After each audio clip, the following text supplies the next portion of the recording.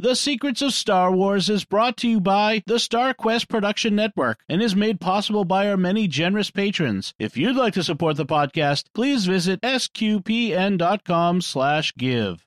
You're listening to The Secrets of Star Wars, episode 47. Hello there. It's a power that Jedi have that lets them control people and make things float. Impressive. Every word in that sentence was wrong. Help me, Obi-Wan Kenobi. You're my only hope. This station is now the ultimate power in the universe. I find your lack of faith disturbing. It's against my programming to impersonate a deity. That's not how the Force works.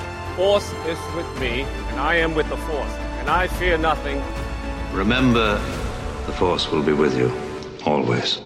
Hi, everyone. I'm Thomas Enherho, filling in for Father Fett this week, and you're listening to The Secrets of Star Wars, where we talk about everything connected to that galaxy far, far away, including the deeper themes and meanings. Today, we're continuing to follow Ahsoka and Rex through the Rebels series with Season 2's Episode 10, The Future of the Force, and Episode 18, Shroud of Darkness. And together again with me tonight on the panel are Mike Creevy. Hi, Mike. It's good to be back. It's good to have you back. You've been out for a while, so good to have you. Yep. And Andrew Hermes. What's up, guys? It's good to be back as well. Awesome. So these two episodes give us a deeper glimpse into the development of young Jedi with some unique looks at the dark take the Sith have over this process. What do you guys think about these two episodes? These episodes were great. I've always liked episodes that include the Inquisitors. First of all, they're some of the best designed villains, I think, or characters in general in Rebels. They just look really cool and very menacing. And I love the action. I mean, they're some of the more action-packed episodes. You know, even though Ahsoka, especially in the first episode, isn't featured prominently, it advances her story a lot. Yeah, and seeing the Jedi Temple when we get to it was pretty cool. Right. That whole that's one of my favorite episodes in general, I think. Yeah, it was. These two episodes are some of the best Rebels have to offer. Yeah, I agree. I was laughing though because I rewatched them again today. I watched them a few weeks ago, and I just put my first bullet point was stealing babies and me right now, like question mark exclamation point. So it was funny because and for anyone who's not aware, we had our second child a couple weeks ago at the time of this recording, Renata, so our second little girl, and so I'm extra primed for this protective kind of right. So the first episode especially, I was like, oh yeah, we gotta do the right thing. It's very very pro-life message. Yeah. So well, and I think it's interesting to see the dichotomy here between this and knowing that this same kind of thing happened with the Jedi, but right. How different it must have been. Not just showing up and taking the baby, but like showing up and explaining everything that was going to happen, and Yeah, and when we'll see later on too. Like I was thinking, not till just tonight, but and I don't think it comes up in the episodes, but Ahsoka's background, with her childhood, I'm a little sketchy on it. I forget some of the details, but being hesitant to trust Plo Koon when he showed up because of that, fear of being taken away, and then here these two are, on a mission to do actually that, Right. So it was just a very interesting contrast. And it got me thinking about what it would look like in a Jedi community where everyone knows that there are these things that are Jedi, are these people that are Jedi, like, sort of a religious force, but also sort of a political force. Yeah. And if, we in the church, we have this moment where people have to go through discernment. They have to go to seminary. They make a choice to become priests. Whereas this is, hey, you're force sensitive. You won the lottery. Right. That's it. You don't have a choice in this. You're coming with us. We're going to take you and we have to train you. Period. The end. So It's interesting to see, to think about what the implications of that might have been, generally speaking, too, like how people felt about the Jedi in general. So we'll pick up there. We'll go from there. Like the opening scene of the Future of the Force is that we rarely see babies in Star Wars universe. We've seen the baby Yoda and the child from The Mandalorian. But very few other situations in which we've actually seen the children. Like even with Luke and Leia, there wasn't an on-screen presence more than just a few moments in the movie.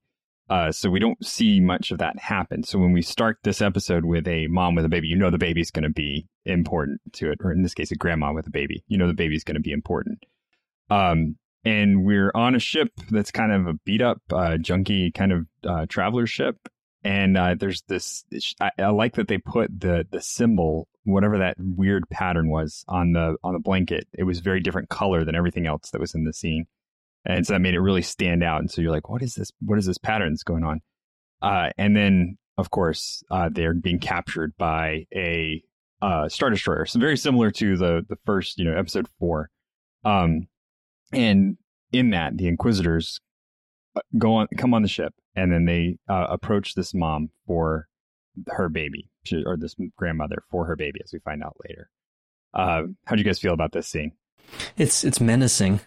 Yeah. And there's not a whole lot of, anticipation of it. And I think they did a really good job of that throughout Rebels with, I've only seen one time through. So it's just probably in the last year was my first introduction to it, because it was coming out when my wife and I were in state college, and, I could have had time to watch it, but there were access issues and I didn't have Disney, whatever was on XD and all that. So, I really blasted through it once Disney Plus landed. And, I really found these guys just really well done in terms of, in the sense it's predictable that they're going to show up, but, they really keep you on the edge of your seat with them.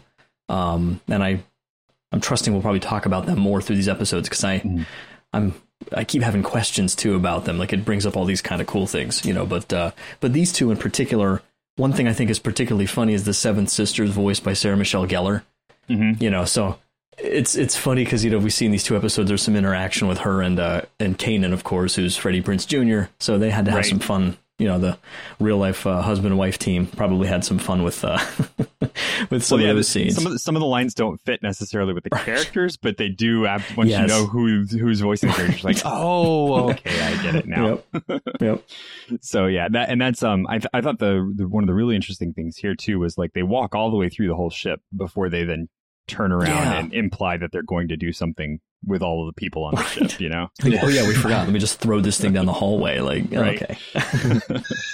So yeah, whenever you see a hallway in any Star Wars property, there's going to be trouble. Exactly. Yeah, or the ship just being sucked into the larger ship. There's something's going down here. And we cut from that to Kanan and Ezra, who are kind of this next generation of the Jedi, and they are trying to figure out what to do about the Sith, but they're being approached now by Ahsoka, who is looking for help. So they're still in the middle of like trying to find a base for the rebels. They're still in the middle of all of their stuff that they're doing to try and escape the Inquisitors. And here comes Ahsoka. Hey, I've been monitoring transmissions from Mustafar and haven't found anything else out about the Sith Lord, but now I have these 2 coordinates and we got to go figure something out about this. And that's how she approaches approaches Kanan, and she's saying that the information about Vader is eluding her.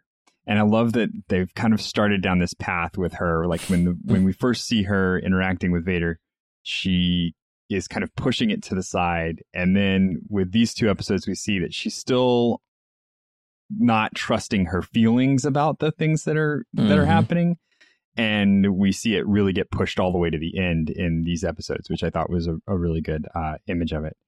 And then I like, of course, the family meetings of this where Kanan turns around and says, Ezra's already been briefed. Just pops opens the door open and Ezra falls in. Yeah, and I think that's one of the great things about this series is that you really do feel like they're a family, and we've talked about that a couple of times in the other episodes. But it really does come through over and over again how much of a family they are. Yeah. And then I thought it was interesting too that Ahsoka here says, "Oh, and also take Zeb with you because he's been pretty good against the Inquisitors before." I don't know how excited he is either necessarily. Like, right? Moments throughout where he goes at it. With certainly with the I keep getting the numbers mixed up. That's why I wrote down the 5th brother. 5th brother, because we don't see all of them either. That's the other thing that throws me off. It's like, yeah. Which one is this now? Zeb was doing a whole lot of running. Not a lot of fighting. Oh, yeah. Well, yeah, there's that whole scene where he's like, I'm a rebel, and then he like lists off all the things that he's doing. It's like, well, at least I'm good at this one. That was a pretty good scene, too. And so then Ahsoka flies her A-Wing, which I thought was kind of an interesting nod back to the evolution of the A-Wings, to the ship where we saw the baby being taken. And I love the way the grandma refers to them, the Red Blades. That's such a cool, like, it's very, very pithy, but also very, Sith. It identifies a Sith pretty clearly. Like, no Jedi's going to be like, who? Right, wait, like, which one? who are these people? That doesn't limit it down for us enough. Well, and then which, that brings up a whole nother series of questions for me. Like, there's always two Sith, right? But then they do have all of these Force-sensitive people working with them that they're not calling Sith. They're just calling them, in this case, Inquisitors. And they're obviously trying to recruit now, too. So I love that my kids did not get what was going on with this until the second baby. But once they got to the second baby, they were like, oh, it's because they're Force sensitive, right? And I was like, that's probably pretty much exactly what's going on here. So we get, then from there, we go back to the Ghost, and we have Chopper and Zeb, who I think make a great team, going off on their own to try and find the ships. just like the absolute snark and the absolute apathy, and you put them together and you got a great team. His implication that he's you'll know when I find the ships, and he's got the two thermal detonators in his hand for it. When they get up to the ship too, and like Chopper's like, you're like basically just like annoyed that they're not going to blow him up. He's like, blow it up after we take the baby out. It's like, no, and Chopper's just, he has he's a very, very cheeky droid, which is fantastic. Those are my favorites, like all the droids that go through the cheeky. I forget. I looked a long time ago. He's voiced by Dave Filoni, isn't he? I think, or at least for some. Well, I'm not sure. I'll have to check that out. Yeah, I forget. I thought I saw it somewhere, at least in some cases. I could see that. Dave Filoni would be good for that position because he kind of knows what's going on. And then we get so you kind of come to figure out that this planet is an Ithorian planet. So if you guys know the hammer-headed people, those are the Ithorians. And as Ezra and Kanan are walking through this area, we get to see kind of a look at what life inside of an apartment building in Star Wars would be like. And it's like, oh, okay. It's kind of disappointing how much it makes sense. I think I've been in that apartment. I know, right? There's nothing unexpected about this at all. Galaxy not so far away, right? When they go in there. Yeah, I thought it's great, and on the one hand that there's just really not that much difference. We've kind of optimized living facilities with apartments, right? So there's not really much new to do with it. But then at the same time, it's kind of disappointing that there's not like something really cool going on inside of these super futuristic apartments. And they run into this Ithorian woman who says that I think she refers to them as Red Blades too. Did you guys catch that? I think so. Yeah. I think she uses the same thing. And she refers to them as Red Blades too, and that they came and they had come to take her child also. And we see draped on the couch the same patterned blanket. So I'm really wondering where the pattern blanket comes in to all of this. Yeah. Did you guys? Yeah. I don't think I noticed that. Yeah. Oh, I searched for it. I tried to find what is this pattern blanket? It's like, when you deliver a child and a Force user, they give you this blanket. Yeah. I don't know, or that it was like some kind of religious organization or something. I don't know, but I couldn't figure out where. I haven't found anything yet about where this pattern comes from. So, but she did have a blanket on her bed that was the same. Was the same thing. And then we get to the scene where Zeb's like walking down the street. He's told that he needs to go find the baby because the mom was able to get the baby out with a droid before the Inquisitors came in. And he's walking down the street. He's like complaining about all the things he has to do, and now he's a baby hunter. And I don't know. I thought this whole section, like once you tied all this together, the idea of them hunting for babies was really interesting because and I don't know, I mean, maybe you guys, is there more in the Clone Wars? Because I have not watched the entirety of the Clone Wars, and I know there's a little bit of Ahsoka's backstory in there, but is there more in the Clone Wars about how the younglings come to be? I'm not sure about that. Maybe Andrew, I don't know if you know more about that. I just know that there's the episode Children of the Force, where basically like Dooku was doing the same thing. It's kind of like the same episode, but in Clone Wars, which Ahsoka just mentions in passing at some point, you know, that they had done this back in the Clone Wars. But I forgot, actually, I went back and rewatched that because I forgot that episode culminates on Mustafar. So it was like, I think I'd missed that the first time around, that, you know, Anakin has a little, you know, prelude experience on Mustafar where he's far more noble, you know, and I couldn't help but thinking about that. And I know that's not the topic for tonight, but just seeing him kind of was interesting because it's like this, like, we know where he's headed. We know the whole thing with him and the younglings, you know, in the temple, not too much later after that. But here he is. He's like, he's doing exactly, you know, what like Kanan and Ezra and them are doing in this episode of Rebels. But then he goes the road that these Sith do, obviously, which was just really interesting, you know, to kind of see it that way. When I hadn't seen the Rebels episode yet when I saw the Clone Wars one years ago. So that was neat to kind of put those together. But I'm not sure more broadly. I don't remember a lot, you know, about other episodes or how the Jedi do that. Yeah, there was. Yeah, I don't remember too many episodes that focused on the children, but there was the episode early in Clone Wars where Ahsoka had to she was like protecting a group of younglings and taking them to see Yoda to construct their lightsabers. Right. Yeah, so she does have, I mean, Ahsoka herself does have a history with the younglings. And yeah, there's at least that episode that I'm remembering where she was trying to save them. But yeah, as a whole, like you said, Mike, I don't think it's touched upon too much in Clone Wars either. Well, you see, you know, we see how Qui-Gon goes about it, you know, in the field when it's not really their main mission in episode 1. Right. I was thinking about that. That's the only model. Real example we have of it. But that's such a strange one because it's like, obviously you would want your child out of slavery, right? There's not even a question that that's going to be the result of that whole situation. But like, what about me? You know, if like somebody came up and knocked on my door and said, hey, you know, your 3-year-old, he's force sensitive and we need to take him. Oh yeah, sure, go. Like, yeah, go ahead, here you go. Right? He hates carrots. No, like whatever. Like you're giving him information. That's a good point. I hadn't thought of that. You know, there's not a whole lot of reason for Anakin to stay on Tatooine. yeah. That's the thing that, like, you know, I was thinking about that with this too, where and you know, I know there must be more of a religious context to it, and that's why I was really intrigued by this like pattern on the blanket thing. Like, is it something that you get approached by someone when you have the baby and they tell you all about the Force and say, hey, your child's Force sensitive. We're going to leave them with you to raise for this long. But then you need to consider having the Jedi come. And then the turn of that, too, is I wonder if these kids start manifesting Force powers. And it's kind of like one of those things where, as a parent, you're like, I'm not really sure how to deal with this.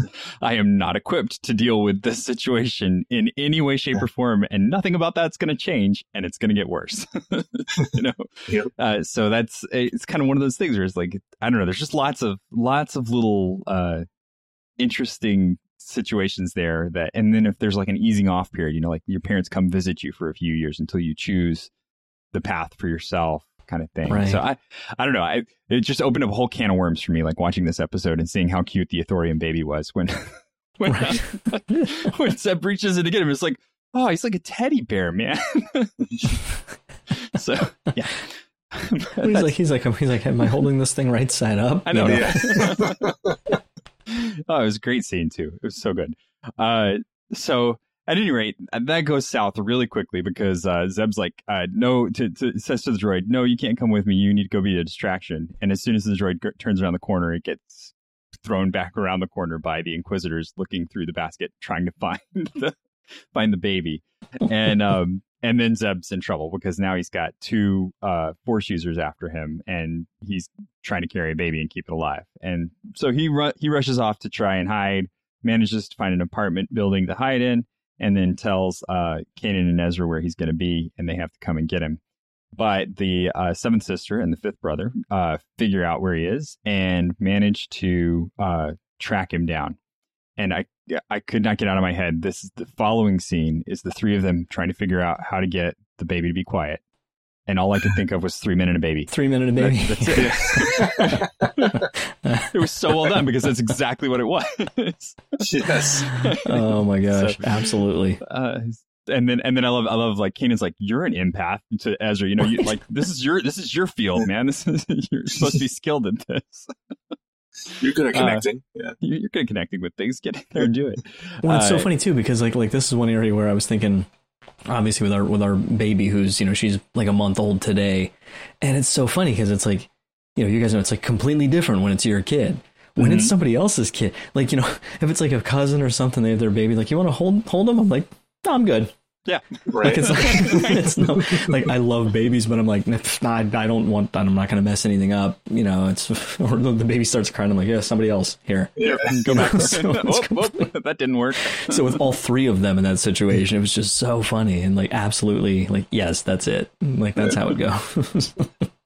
Well, then you got to wonder too, like, you know, for in the Star Wars universe with so many different species, you know, there might be some things that are fine by one species that are not okay by another. You know, those teeth are really sharp, and my skin is not strong enough to withstand you chewing on it. So no, that's not going to work. But yeah, that's just watching them try and like, and none of them are putting their hands on it at all. They're all trying to stay very hands off and keep it from crying. It's like, you know, that doesn't work. That's just not how things are going down. So that was a great scene, just watching the three of them trying to figure that out. But then because of that, the Inquisitors, who really have no qualms about any of this, just start stabbing their lightsabers through the floor to hit whatever they can. Doesn't matter at this point. Just zapping it. That's what they do. There were a lot of lightsabers piercing through like walls and ceilings in these episodes. Yeah, it was crazy. Yeah. Oh yeah, right. Then because they cut the hole in the apartment above them to jump out and everything. Lots of property damage going on in these few episodes, which comes but also, home to like, roost. It doesn't seem like anybody else lives in this building. No, I know. It's like there's nobody there, just right? Me, yeah. Like it's like a completely empty apartment building. Right. Yeah, it's middle of the day, right? Fortunate, yeah. It would have been nice to have at least seen a pet in there somewhere, you know, like somebody's dog barking in the background while they're going through their apartment. So that was I thought that was really interesting, like seeing how they escape, and then they used the classic crawling through the ventilator shaft to get out of the situation too. But man, it was pretty amazing watching Kanan take on one of the Inquisitors and then Zeb go toe to toe with the other, and you know, like, how did the lightsaber not come into play? There were a few moments like that where, like, you know, one of them would like force pull, you know, hold on to one of them, and the other one kicks him. And I'm like, stab him. You know, I mean, like, it's like, I don't want you to. I'm just saying that's how you would do it. Yeah, that's one of my favorite combat YouTubers. His thing is, if you can kick someone, you can slash them. It's kind of a waste of time. Like all this screen time spent kicking people. It's like, why did you not use your blade? So yeah, I watching some of the battle. These are actually pretty well thought out battles for the most part. The thing that freaks me out is those lightsabers that the Inquisitors use, because they've got the spinning blades on them. And man, I would not, as a fencer, as a person who did fencing when I was in college, I would not want to face someone who had this just like, you know, basically weed whacker that could turn on at will to fling around at me. That'd be scary. It's funny you should say that, because I was thinking, I was just doing a lot of yard work the last few days, and I was like, you know what? It's like that would really come in handy out there on some of my edging. Lightsaber weed whacker. And so we see here that Kanan gets out by Zeb grabbing him, which I thought was hilarious. Like, Zeb's like, nope, we're out here, and just grabs him and hauls him out of the whole thing. And as they're running down the hallway, he shoots out the window and says, just jump. And Zeb jumps, and they land on a speeder, and the response there is classic. Oh, a speeder. Good thinking. And Kanan's like, I didn't know it was going to be here. I just kind of hoped for it. But then the response from the Ithorian driver, man, like, Yeah, no big deal. Two guys just fell in my car, and I'll drive them. Sure. It's almost like he's like, well, it's Star Wars, you know? Right. I wonder if he's like advanced Uber, like just happens to, like Jedi Uber, just happens to be there when you need it. And then I thought it was cool because the Inquisitors jump out on a car also, and I'm not really sure how this happens. They jump out on a car and they pull a driver out of the car, and then the car that they end up on doesn't look like it has like an open driving area at all. Right. So as they're driving through, it was really interesting. But I recognized the car that they were on from an old Micro Machines set I had when I was a kid. I was hey, that's a Micro Machines car that they threw into this thing. So that was pretty cool. And then they managed to chase scene. They get back to the dock where their ship is. They're trying to get to the ship, and the Inquisitors are close on their heels. And then the door opens up, and now Ahsoka pops out and is here to kind of save the day, which is phenomenal. And then this is the first time I think we're introduced to her white lightsabers, because I think so. I believe the last time we saw her, she had the blue ones, and now this is the first time where we see the white ones. And I won't spoil it for anybody, because I've just recently, largely because of the influence of one Father Fett, shout out. I was in a real kind of reading slog. And I've got a bunch of really cool things going that I'm reading, but for whatever reason, I just, it's taken forever to get through some of them. And I just couldn't find something that was just that real, enjoyment read. And I don't know what was wrong with me. It just hit me. I was like, dude, you're on a Star Wars podcast. Like, there's all this stuff like you haven't read. When's the last time you read? I was like, oh, right. So I read the Ahsoka novel, that takes place like a year after the end of season 7. And what's interesting is I take it that they had enough of an idea of where it was gonna go, when it was canceled and everything. So there's a little bit of stuff like that they slip in where it's like not exactly, what we ended up seeing in the end, but it's close enough that you can kind of see where they were going. And without spoiling anything, they do explore in that novel where her lightsabers came from. And cool. I hadn't heard that, but I guess I didn't really wonder about it, or their color and that kind of stuff. But it's cool. It's a really unexpected kind of little neat feature near the end of the book. So I definitely recommend that if anyone wants to check that out. It's a pretty quick read. Very cool. Yeah, I'll have to check that out. That sounds good. And that's what I thought. I thought it was really neat seeing her like show up with these white lightsabers, and you're like, oh yeah, that's that's cool. And then the fighting is great. But I thought it was really interesting. This is something that I'm attaching to. My kids asked about it too, so I figured I'd bring it up. On Disney Plus, they have put these episodes in, but they have also darkened out some of the scenes. So I don't know if you guys noticed that, but in the middle of the lightsaber fight, it would get dimmer. Yeah. I didn't notice that actually. And that's because of the concern about epileptic seizures around lighting issues. Oh, wow. And so there's a certain amount of moving light that can be on the screen before they have to dim the screen. And I'll tell you, the lightsaber fights are the biggest culprit that you have in the Star Wars universe, especially in the cartoons. Sure.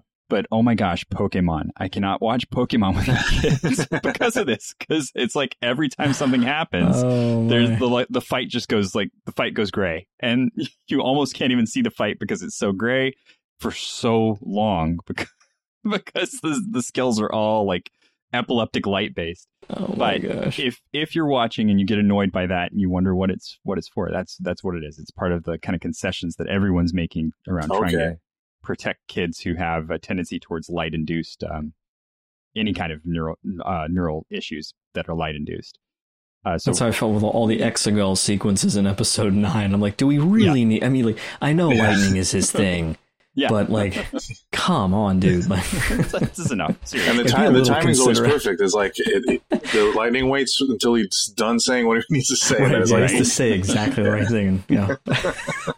It's all show. It's all show. That would be a great YouTube video for somebody to do, where like the lightning keeps going at the wrong time. Yeah, like, saying something dramatic, what he's trying to picking his nose or something. Yeah, like he just completely. Say that again. Say that again. What was that? Couldn't hear you through the thunder, right? And so I thought it was a fantastic fight. She holds her own against these two Inquisitors.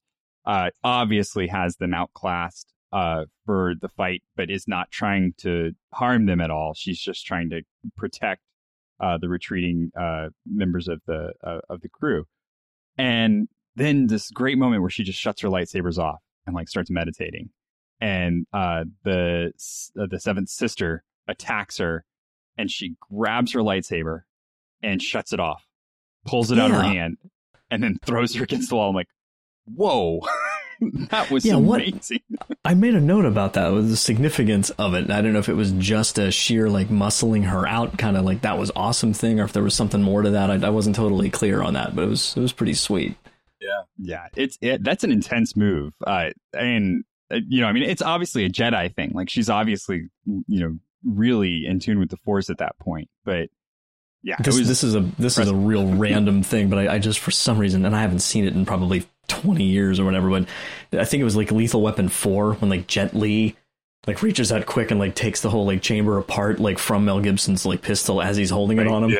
It kind of was a little bit like that. I'm just kind of like, okay, I didn't see that coming. Right. I didn't know you could do that. Wow.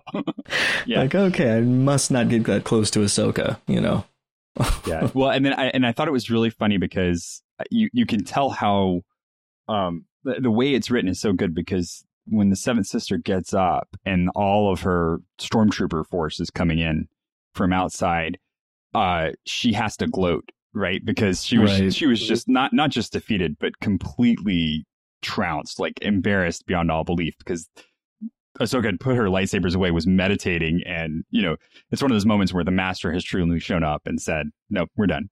You are not winning this fight, just so you know." And then so she has to say, "Oh, now we've won because all the stormtroopers are coming in, and there's no way she could stand up against all those."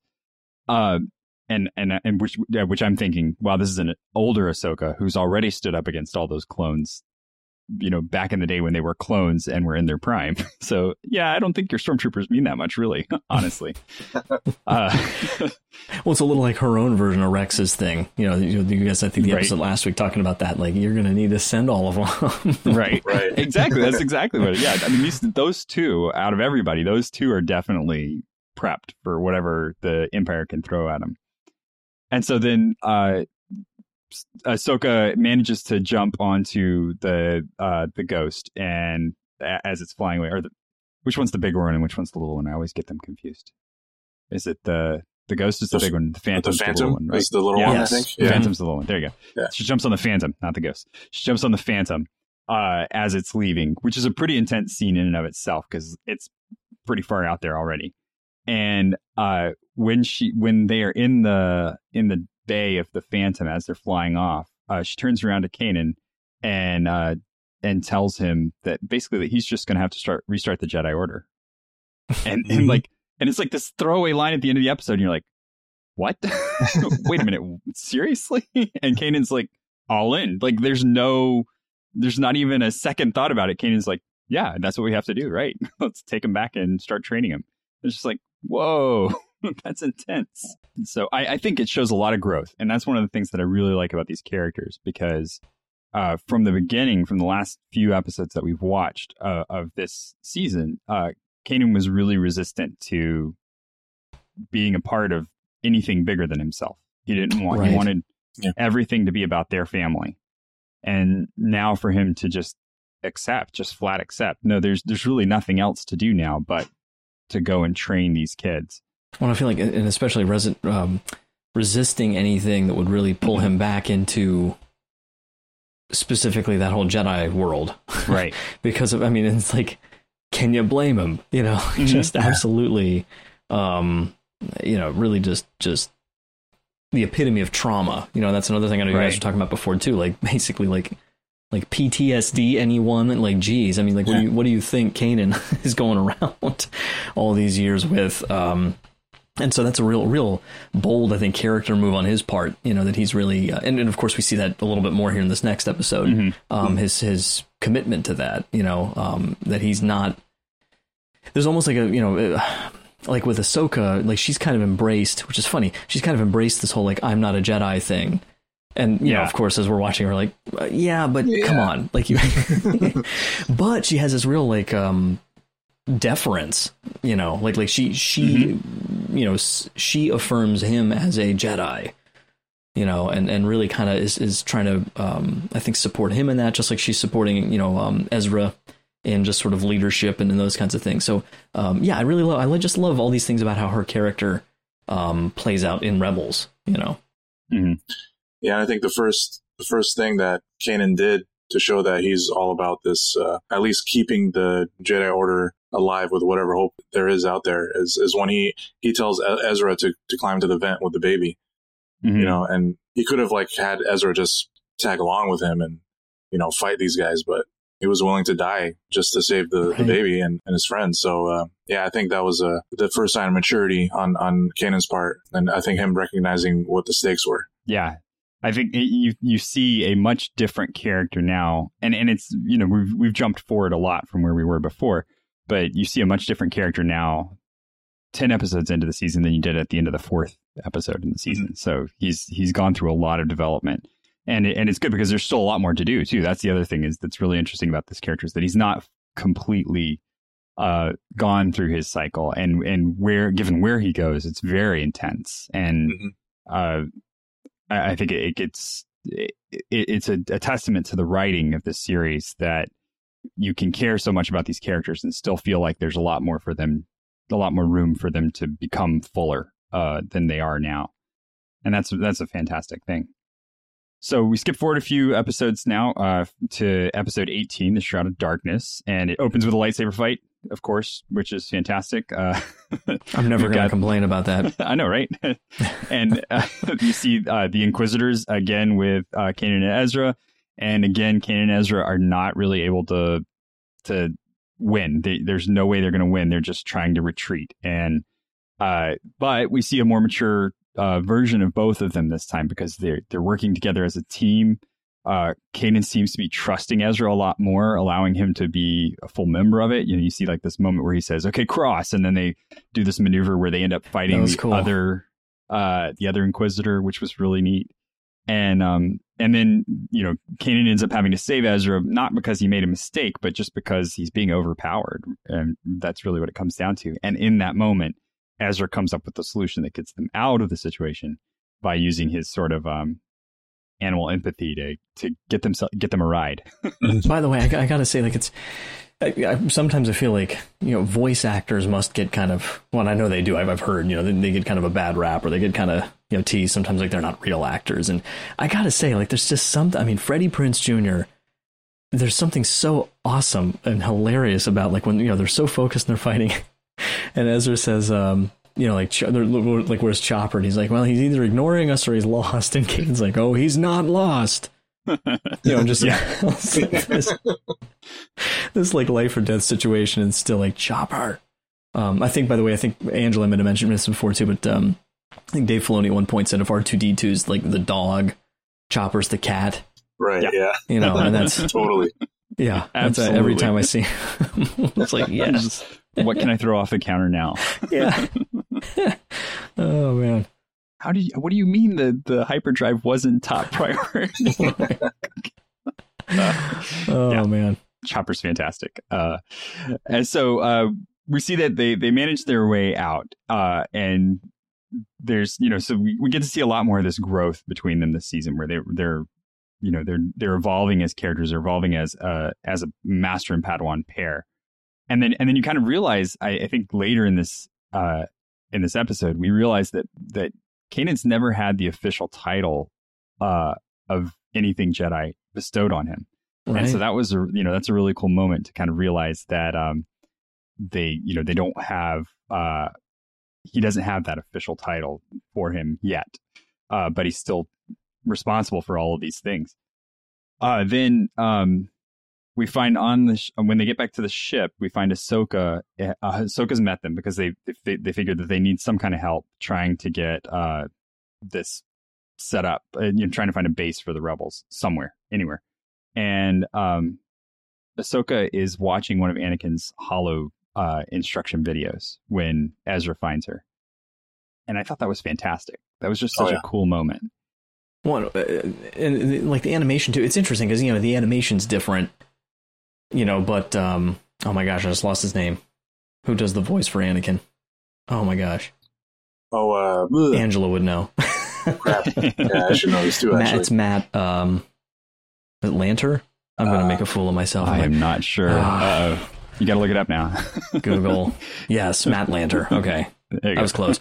But, to have him doing the voice, it's there's that familiarity and everything, which is cool, that continuity. But yeah, just he looks a little different, that it somehow just I don't know, it kind of made this scene, I think, with him, like it's familiar, but it's also kind of new a little bit too. Right. And it also, I wonder, because you figure at this point, I mean, Ahsoka hasn't seen Anakin, right? Like, except in these videos and stuff. It's kind of interesting to think about. Like, she hasn't seen him in, 15 years-ish? Yeah, it's been a long while. And he's been up to a lot. Yeah. In that time. Yeah, so he's certainly changed, so that, I don't know if that's a connection, too. Yeah, it's cool. It's cool that Ezra, mentions that, he learns from these videos as well. Right.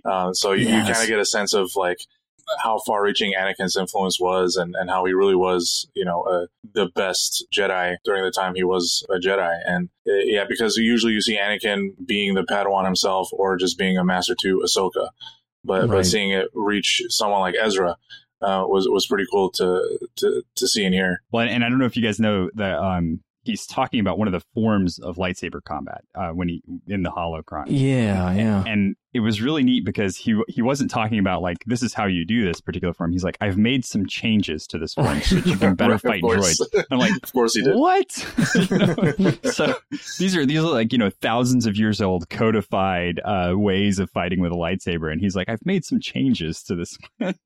Just like he did with her lightsabers. Exactly. And that's well, and the interesting thing is because when you get really deep into some of this stuff, you know that Ahsoka's preferred combat form is the fourth form, which is what he's talking about. And that's not, however, Anakin's preferred form. Anakin's preferred form is the fifth form. And so when he's saying, I've made changes to help you fight the droids, he's saying it specifically to Ahsoka. Like, look, I went and learned your form, and then I made it better for you. So it's very Anakin, like, just prodigy in all ways. And then also, kind of smug about it, but not really like trying to be. Right. But, I thought that was a nice little throwback to put in at the beginning there. And then I was really intrigued because they come to her with a problem. They present to her the issue that they're having. And she says, well, whenever Master Anakin and I would have a problem like this, we would take it to Master Obi-Wan or to Master Yoda.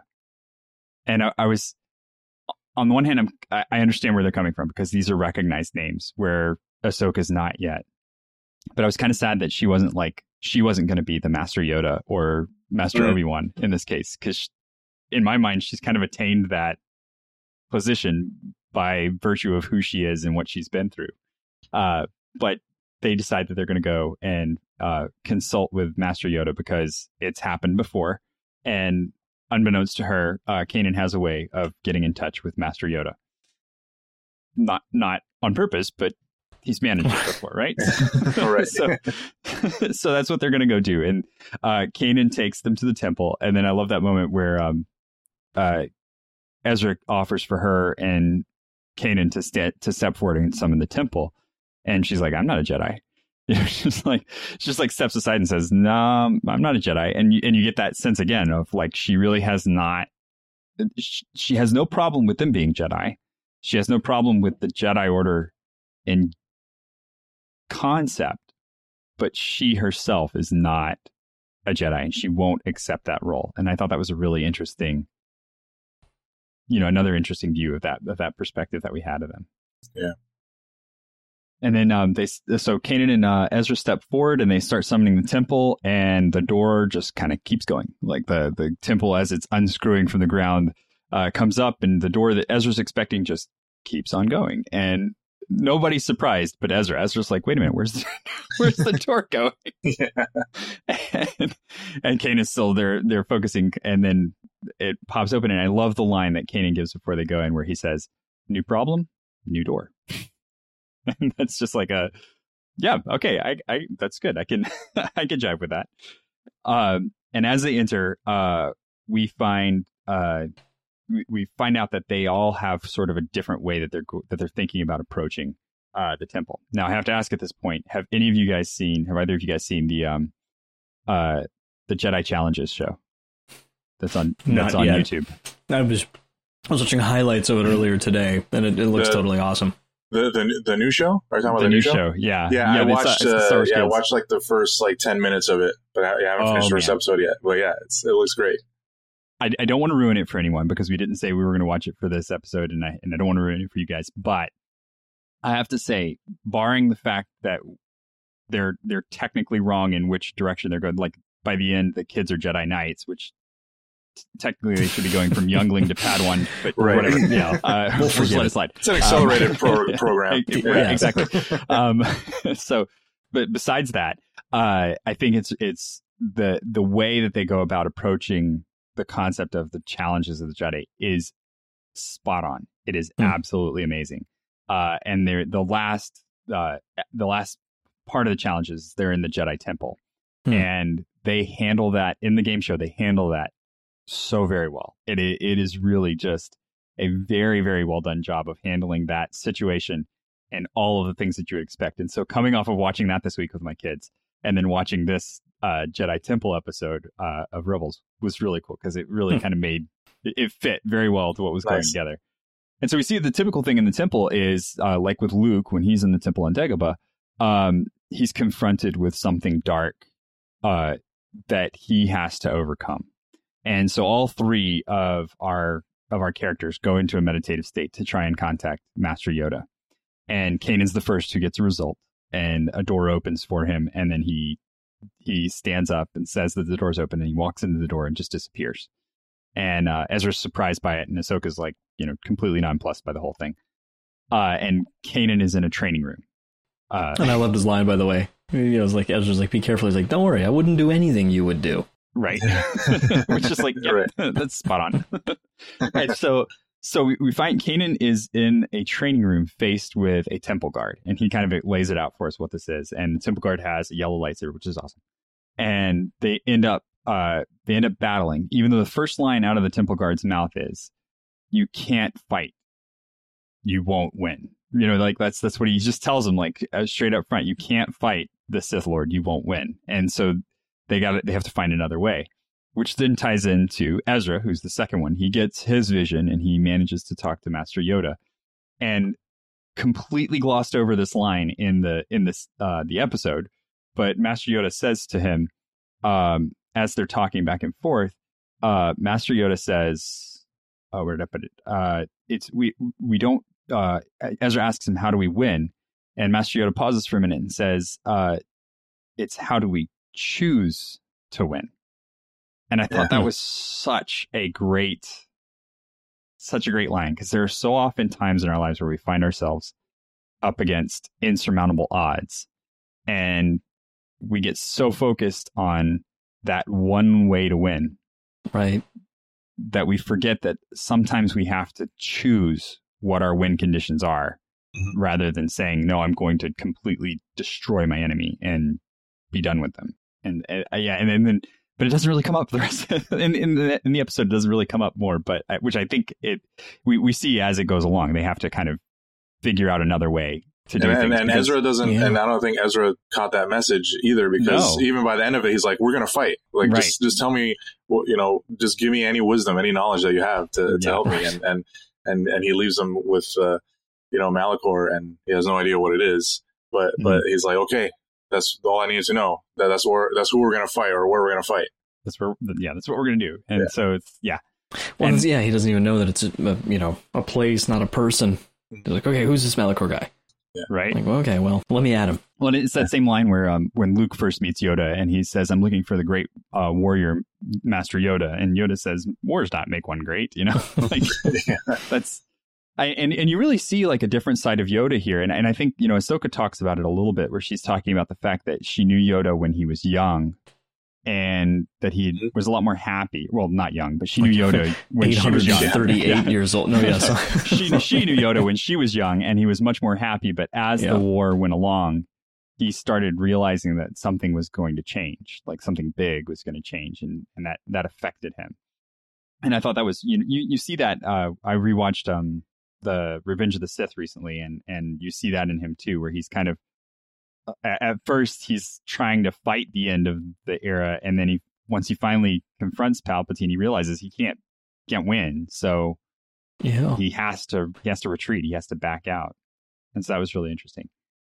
And we see also Ahsoka's vision, which is of Anakin. That was a brief moment, but pretty. I think probably the most powerful in the episode. Yeah. Well, and I think it's one of those things where it's like watching Rebels again after having watched the end of the Clone Wars. It gives so much more impact to that scene, and you really see, Dave Filoni. You see that he had this stuff planned out, right? You see that he had a clear vision of where all these things were gonna happen. But man, that was intense. That was an intense scene to watch. And yeah, just watching like him convert into, like, she knows, and this is the point where you see she knows what's going on. She just doesn't want to admit that she knows what's going on. Yeah, it's like earlier in the episode when she's watching the holocron, she tells Ezra, "Oh yeah, we don't know what happened to him. He went, last we heard of him, he went to save the Chancellor." And she doesn't tell him that he's Darth Vader now, and the new leader of the Empire. So yeah, it kind of confirms, like you said, that she knows, deep down. Well, I think she's still trying to hold out hope, but at the same time, she's she sees what happened. But then it's interesting the way that the darkness in her that she has to confront is feeling like she failed him, and that's a really interesting, she was his apprentice, not the other way around. So her feeling like she failed him is a very interesting situation to have. And meanwhile, while all of this is happening, the Inquisitors land outside, which how are they following these guys around so well? That's the thing I want to know. Like, everywhere they go, the Inquisitors seem to show up, and but they are very cool characters. I was going to say, it must be nice to only have one thing to do in your job, right? Well, that's very true. I will take that too. It's almost like going to retrieve the kids was like annoying because it was like an extra thing, Yeah. Mm-hmm. But no, that is true. Like, you can approach it with the single-minded focus of, we've got to take these guys out. But it's interesting too here, because this is we learned, like, when we first watched the first couple of episodes of Rebels, as we were talking about Ahsoka, we got the hint that there was some other reason that they were interested in Lothal, that the Empire was interested in Lothal. And now we know what the Empire was interested in Lothal for, because they knew that there was a Jedi temple here and they were trying to find it. And this is the point at which they find it. And it's all because, Ezra and Kanan needed some information. And the only person that they could think to get it from was Master Yoda. And so that's their next step. And all of the visions resolve with Ezra getting the piece of information from Master Yoda about where they need to go, even though he doesn't know. So he gets the information about Malachor. Kanan's moment is fantastic when he finally gives up fighting, which I thought it was brilliant too in there, that the lightsaber he pulls off the wall was red bladed, so he gets stuck fighting the guards and pulls a red lightsaber off the wall to have to fight. And in the midst of all that, you have Master Yoda talking about the Jedi becoming more fearful and angry over the course of the Clone Wars. And he drops that other line in there where that's, "Oh, you didn't know I would be afraid." Yeah, but I didn't let it turn into anger. And that's the issue. It's okay to be afraid, but you have to realize that you're starting down that path and stop the anger and make sure that you confront the fear before it can turn into the anger. And do you guys remember whether or not you knew who he was when you first saw it? Because I don't remember that I did. I did. When I first watched it, I didn't know who it was. Yeah. Yeah, the Temple Guard. Yeah, but that opens up a million questions too, because I'm just like scratching my head, like, right, where was he in the whole thing? The Clone Wars, and like did Anakin not? I guess didn't kill him in the temple. Like, he shows up, he starts killing younglings, and the Temple Guard's like, "Yeah, I'm into this." That's and how but he's not. I'm still confused. I want to kind of dig in more, because this brought up a lot more of my, like, I want to find out more about, like, these Inquisitors with, like, they're not quite, you know, they're not Sith lords like we established on the show that Vader's his own thing, you know, he's his own category, but you know, how's that work? You know, to be a lackey. Right. I'm guessing some of them were like Kanan, though, where they were either Padawans or they were low level Jedi that weren't that, you know, when confronted with an obvious master, were not going to give up their life. And out of that fear, just said, fine, I'm on your side. You know, tell me what to do. It kind of makes me it sort of deepens my disappointment in many ways with this whole other topic, but with the Knights of Ren. Because here you have like basically the exact same setup, but then these dudes just have a bunch of stuff it looks like they got from a junkyard to like swing around at people. I'm like, where are your lightsabers? You know, especially, I mean, it's hinted very heavily. Why do you not have weed whackers? Right. It's like, you know, it's hinted very heavily that they are some of Luke's old students. Like he basically says as much. But anyway, that's a whole other. It's like they could have been so much cooler. Yeah. But that, and I think that's, you know, that's one of the things that I think is really interesting here, that it opens up the text of what is now canon to say that there were these other Force users that were obviously old enough to be Jedi or Padawan during Clone Wars, and somehow they joined the dark side rather than succumbing to Order 66. Right. And, you know, what does that look like? You're right. Like, you know, did Anakin walk in to kill the younglings and someone was like, okay, I'm fine with that. Sure. No problem. Makes sense to me. I hated those guys anyway. Right? Like, but at some level, you must have had people that saw what was coming and kind of knew, oh, this is a more powerful way. And so it makes you wonder how many Jedi were already teetering on the brink between the where they were as Jedi and the dark side of the Force. And then you kind of attach that to what Yoda was saying about all of the Jedi were becoming more fearful. And it makes for this sort of interesting dialogue when you watch all of them, when they became so warlike. And that was Ahsoka's big problem throughout the Clone Wars, right? Was like, you know, I've been sworn to be a keeper of the peace and all I've done my whole career is fight. Right. That doesn't really jive with what I'm thinking I'm supposed to be doing. Right. And so, you know, and I think that's kind of the resolution of this whole thing is it's like bringing back that question of what it means to be a Jedi. And I really like that you feel almost like after 800 years, Yoda has matured past the strict black and white of the emotions, and, you know, that he's moving into this realm where it's okay to start down that path as long as you realize that you've started down that path and you stop and come back. Right. You know, that's one of the things I love about Star Wars is that you can like really you can just watch it for the cool lightsaber fights. Yeah, you can go. But it's really cool when you go in deep for the philosophy of it and start really digging into, you know, what does it mean to be an emotionless person and how none of us are really capable of that. So what do we do when we're not capable of that? How do we deal with the consequences of our incapacity to be completely emotionless and machine-like?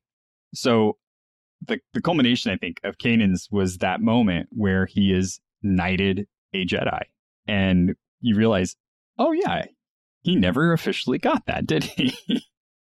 And so he puts down his lightsaber, and the temple guard, rather than striking him down, knights him a Jedi, proclaims him an actual Jedi Knight, and then reveals that he is the Inquisitor from the first season.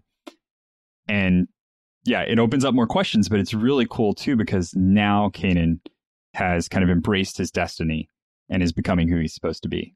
Have we ever seen one of these knighting ceremonies before? We've heard about them, but I thought it was almost kind of funny that it's like I dubbed the, you know, like it was, he was awfully close with that thing.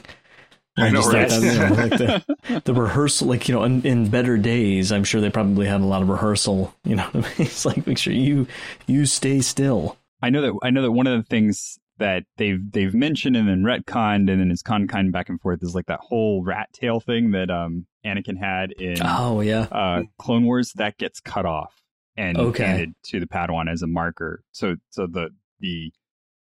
they depending on which version of it you read, they either have to come before the council or they have to come before a master, and the master actually cuts that thing off which doesn't work obviously for some of them because they don't have hair. So some of them can't do that.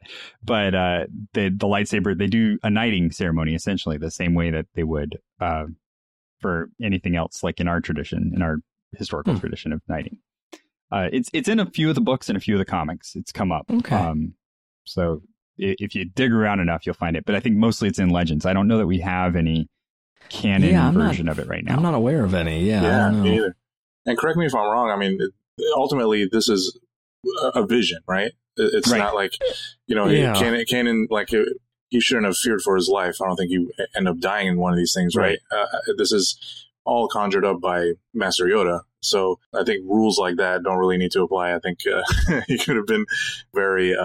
he could have wielded that lightsaber however he wanted. And, I think Yoda had implemented all the rules in there. Well, and I'm assuming this is the purest form of a Jedi knighting that we're going to ever get, because it is a vision, so it's like, it's the temple itself is kind of providing this knighting up for him. So it's all of the knightings that he's ever seen kind of distilled into the actual truth of the matter.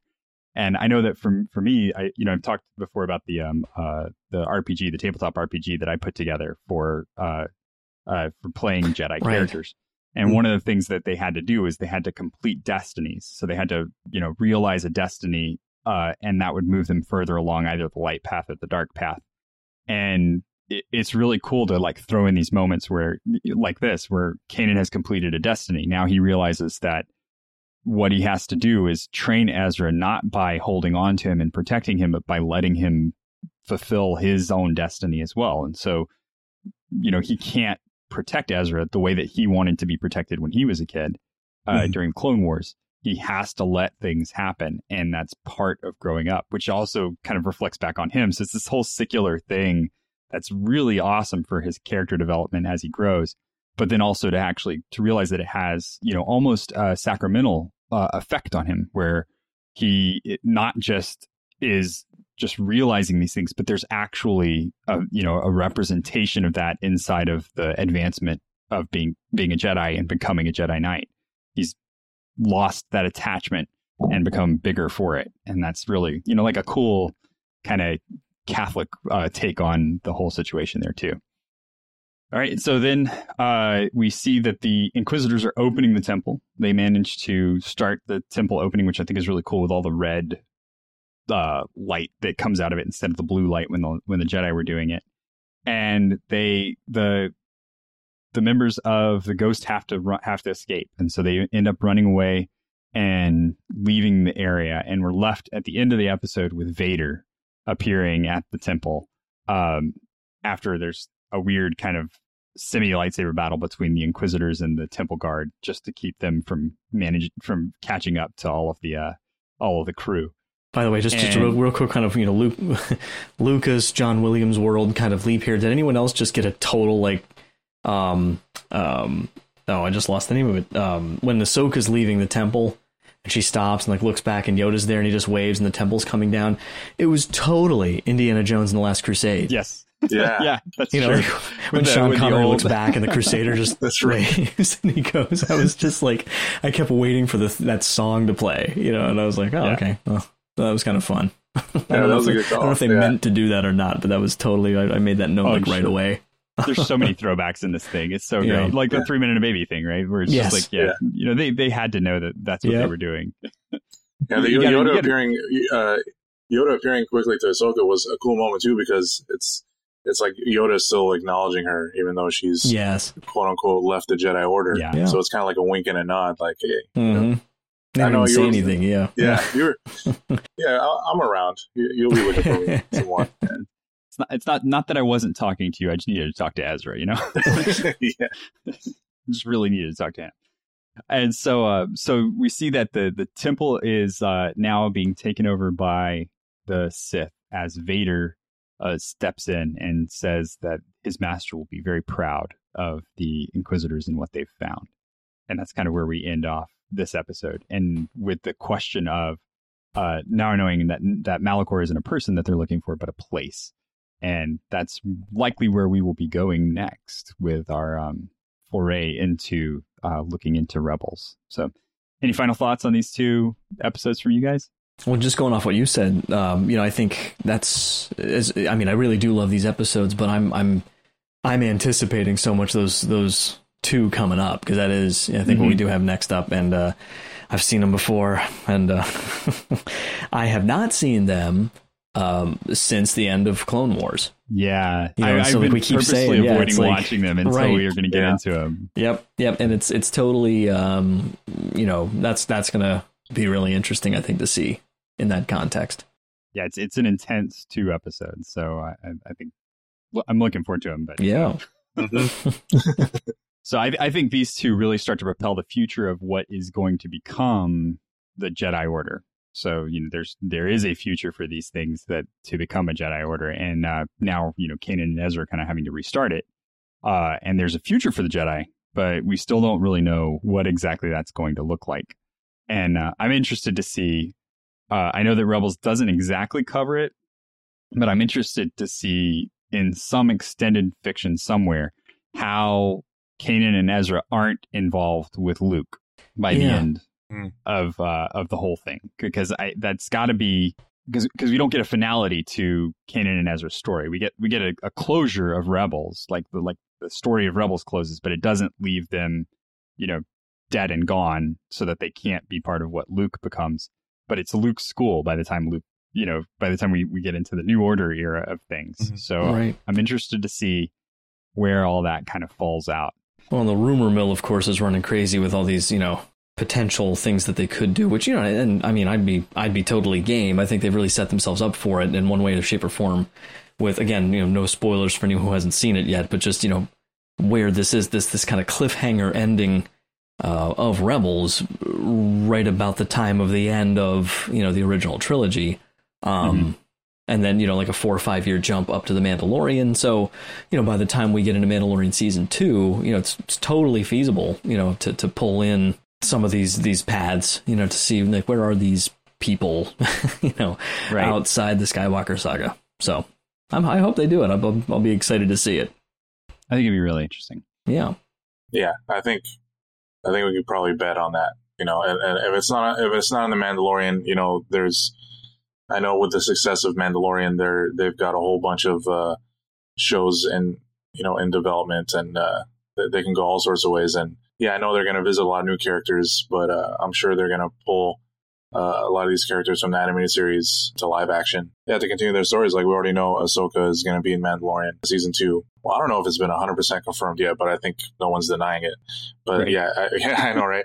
But yeah, it's safe to say at least we're going to get some more development on her story, because her character as well it doesn't really have a closure to it by the end of Rebels. So yeah, we'll see what happens. It is exciting. Yeah, I'm looking forward to it. I think the climate that we're in right now, where there's still a lot of questions about movie theaters reopening and big, movie productions being a big deal, I think we're going to see a lot more kind of development and movement into this smaller screen format, quote unquote, because it's so affordable to do the special effects now. And then, like with the way The Mandalorian was shot, which if you haven't watched the Star Wars Gallery yet, it's amazing. It's amazing.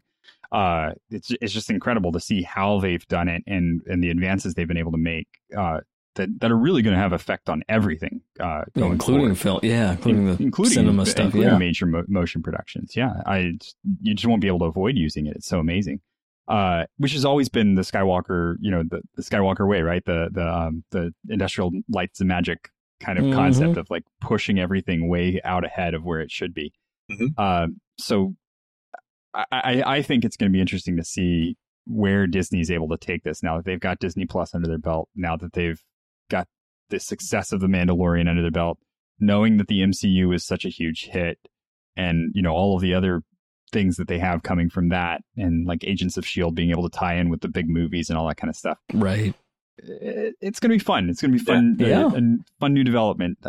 Not a huge fan of coronavirus generally, but I think that this might be a good move for entertainment right now. Well, even before the pandemic, there was I think Kathleen Kennedy was saying after The Rise of Skywalker came out that they were going to take a break from doing the blockbuster big screen Star Wars films and concentrate more on the Disney Plus streaming platform and TV shows. So I think, now they can just double down on that with, like you said, the climate that we're in. What's so funny too is like we've since 2015. You know, again, I love Star Wars. That's why I'm on this show.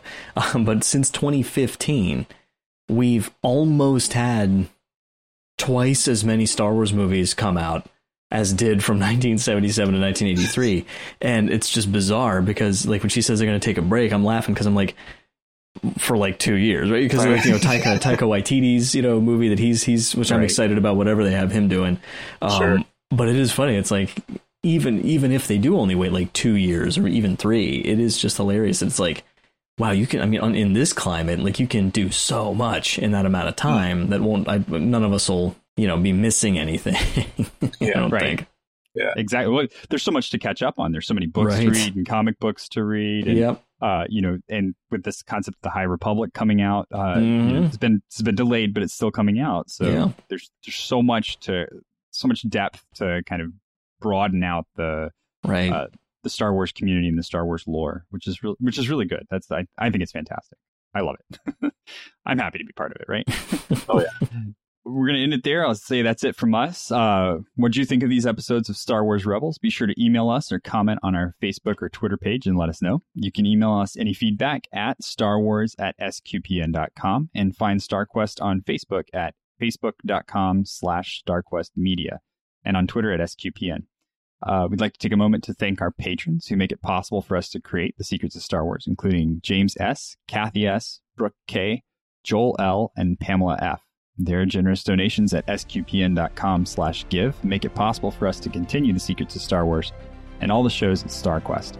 You can join them by visiting sqpn.com/give.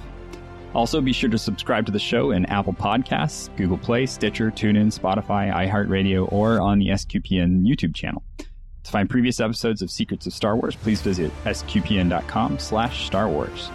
And next time, we'll be following the story of Ahsoka in episodes 21 and 22 of Season 2 of Rebels. So that's the culmination. They're called The Twilight of the Apprentice. It's a combo episode.